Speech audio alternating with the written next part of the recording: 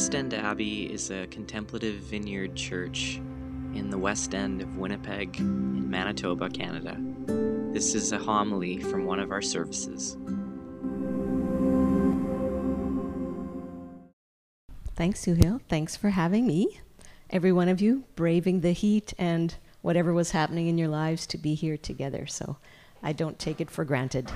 And thanks, Doug, for reading. A very thoughtful, I thought, reading. Not just like, oh, I've read this 1,000 times before. And I appreciate it when people take their time with stories that are familiar. And I could almost hear you like reading things going, oh, that's ringing in a new way for me this time when I read it. So thank you, Doug. So the creation story is a familiar one, the one in Genesis 1. There's another one in Genesis 2, which is more dramatic and earthy and filled with other things. But this one in Genesis 1 is very familiar, and we see a kind of progression in it. So there's several ways to look at this progression. So let's think of building blocks. So we have light and darkness, and then we put the block on of water above and below. And then we have land and skis. Skis. Did you know that skis were in the creation story? Land and seas and vegetation. And then we have sun and moon and stars. And then we have sea creatures. Like it's just building and building. There's such a momentum that comes with this. It's almost like a poem. It's very poetic. And then sea creatures. And then animals and humans. And then be fruitful and multiply. And you're like, wow, we've reached the pinnacle. And then the Creator rests, and it's a holy day. And this, I think, is kind of the way I've heard it often told, a momentum, a building block way of looking at it. And more recently, I've thought of it in a different way, so I'd like to invite us to engage with it in a slightly different way. One of the reasons is because the number 7 is very important in this story. So 7 representing completion or fullness. And we very often read the story as if day 6 is the completion and the fullness. And humanity has, like, where could you go from humanity? Like, that's it. It's the pinnacle. But it's not really. Day 7 is rest, and that's the completion. That's the only thing that's said to be holy in all of creation. And it's just, I think, once I saw that, I went, oh, I've been reading this very human-centered way instead of creation-centered or even creator-centered or rest-centered in that way. So that was one of the things that I noted in recent years when I've been looking at it. But another way to look at this is as if the universe is a couch. Dog's looking at me. A couch. There's a couch right there. Well, it's kind of chairs. But the universe is a couch. So, day 1, we have light. Light everywhere. And then it's like Creator says, okay, light, scooch over. We're going to make some room for darkness because you don't get to take up all the space here. Okay. Water, scooch over because we're going to separate you into different parts. So scooch over, make room for something. Land. Okay, land, good. It's very good that you're here, but scooch over a little bit. We're going to make room for some plants and some fruit trees, okay? Give space for that.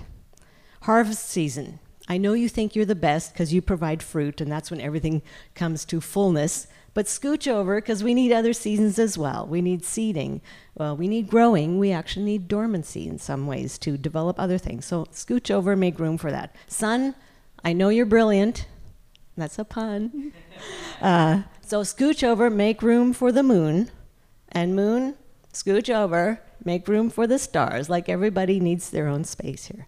Seas, you'd think water was full of itself, water, and that's a good thing, but make room. We got sea creatures that are coming in here and they need some space. Sky, wonderful. Make some room because we got birds coming in.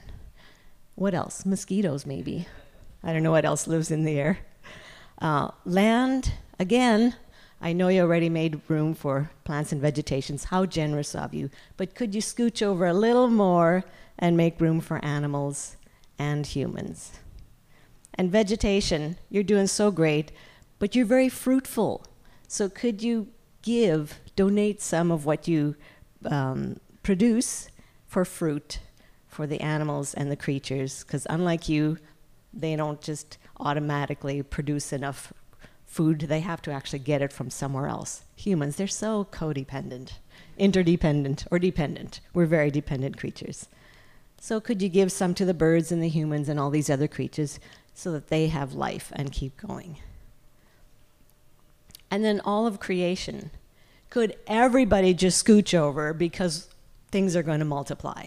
And you need to make space for more and more and more and more in a very good way. So more seeds, more plants, more fruit, more fish, more birds, more animals, more humans. More and more of creation. Just keeps expanding. And this must be a big couch, I guess. The universe as its couch must be really, really big. And I just saw Marcus and I sharing a chair, and I went, look at that. They already know how to do this, how to make space for other people, how to scooch over and go, you're welcome to share this space with me. I will make space for you. So instead of a vertical kind of building blocks on top of each other, momentum building to a pinnacle, it's always just moving sideways and expanding and getting bigger and bigger and bigger to make room for each other. And then at the end of all that space making, what do we get to do? We look around and we delight in it and we rest all together because we're on a couch, right? So that's the holy part, is the holy rest that we all get to do together on the universal couch. And today is Trinity Sunday, as Suhail mentioned.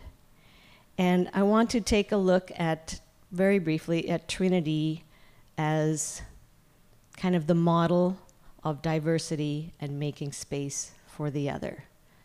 Because the fact that Trinity has this within themselves, that's why we have it in creation. It's reflected, what the Creator creates out of what the Creator is. So the creation is a reflection of the diversity and impulse to make space for the other that is already present in the Creator. So, and we have this clue in the first we have clues in the first couple of verses of Genesis already. So in the beginning when God, the word, Hebrew word here was Elohim, which is plural. In the beginning when God, they created the heavens and the earth. The earth was formless and void, and darkness covered the face of the deep. So there's lots of raw material here to work with. While a wind or spirit, this is the word ruach, and it's a feminine. So while the wind or spirit, she, was hovering over the face of the waters. Then God said, so we have this an utterance or words coming out. And later in the Gospel of John, we find out this word is identified with Jesus, God in the flesh, God made present to the world. And God said, let there be, and there was. So you have these three actors in this story of creation. The divine community, creating, hovering, making intangible or chaotic things tangible and ordered. There's a physicality, embodiment to it. You can touch all of these things that are created. Yet the Creator acts as one. And this is always what you find. The Elohim is a plural noun that takes a singular verb. So it's they is. That's how it kind of reads in the Hebrew. So this is a community celebrating difference by celebrating creation, but that difference has already been celebrated in themselves, the Creator. And there's no coercion. Everyone knows we do something different, but we're all acting as one. We're doing one thing together. So there's a mutual giving and receiving. And it's very generative. It's like synergy in some way. Synergy is generative, right? Because it's different parts working together to be larger than the sum of its parts in some way. So creation is the overflow of a creative, loving community, what Richard Rohr calls the divine dance. So you see all these partners moving together and you're just going, it's just one kind of fluid movement, but you can kind of make out the different parts, but they're all making space for each other. Because you know what it's like when you're dancing and you step on, your partner steps on your feet. Been there, done that. That's not what you're going for. You're going for making space for the other, that you're really intimate, in an intimate space, but you're moving so in unison that you're not stepping on each other or taking the lead and coercing the other. You're moving together.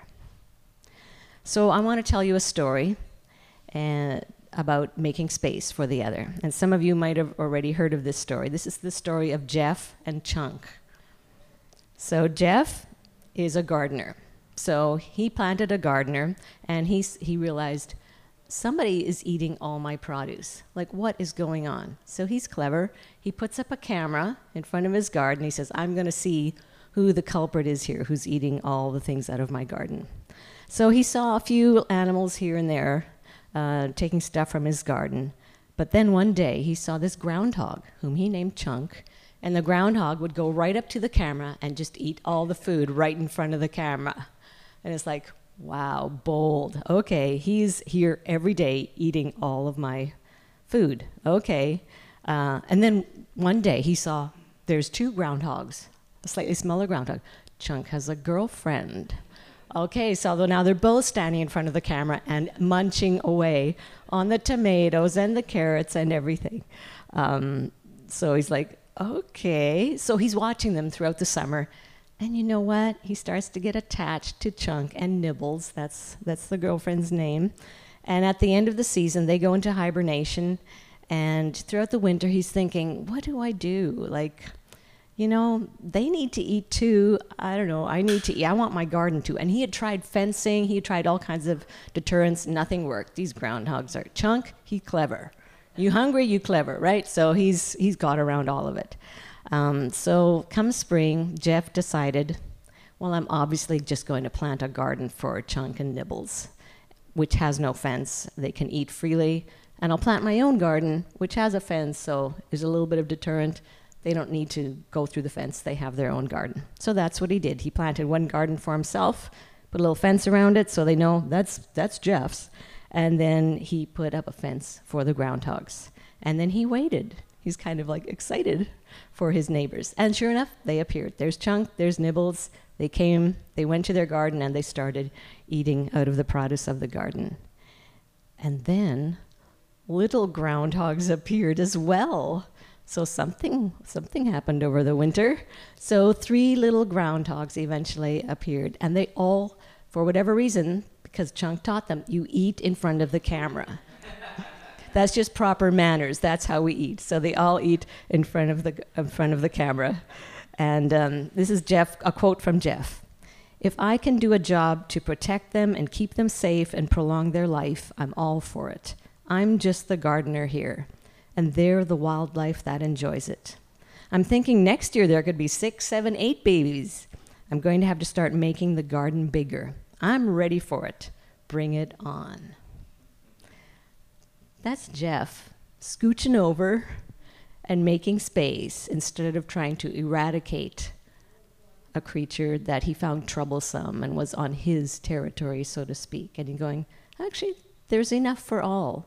We just have to adjust a few things and plant a few more things, and we all get to enjoy each other's company and live together in peace and harmony and intimacy and friendliness instead of trying to jostle each other off the couch. And I thought that was an excellent example of making space, a very Trinitarian impulse to make space for the other. So I just want to take a moment now and ask, who are you finding it hard to make space for? It could be a part of yourself that you'd rather wasn't intruding on your life right now. Maybe it's someone who is challenging you in some way. Maybe it's someone who's demanding a lot from you right now, and you'd rather have a little less demands on your life. Maybe it's someone whose experience is very different from yours, and you find it difficult to understand. And maybe it's some part of creation. It's not a person. It's like birds pooping on your balcony, or groundhogs eating your tomatoes, or mosquitoes biting your skin. In what way is it hard for you to make space right now? And your impulse is to protect your space instead of scooch over and give some space for others. And how can we enter into holy rest together so that we're not working against something, but we're all sitting together on this beautiful couch and enjoying holy rest and delight together. This is what the Trinity does for each other. This is what the Creator community does for us in welcoming us into the world. This is what other people have done. This is what your parents did for you. Scooted over on their couch, scooched over, and made room for you in their lives. And I see that as what this community does as well. Make space for each other.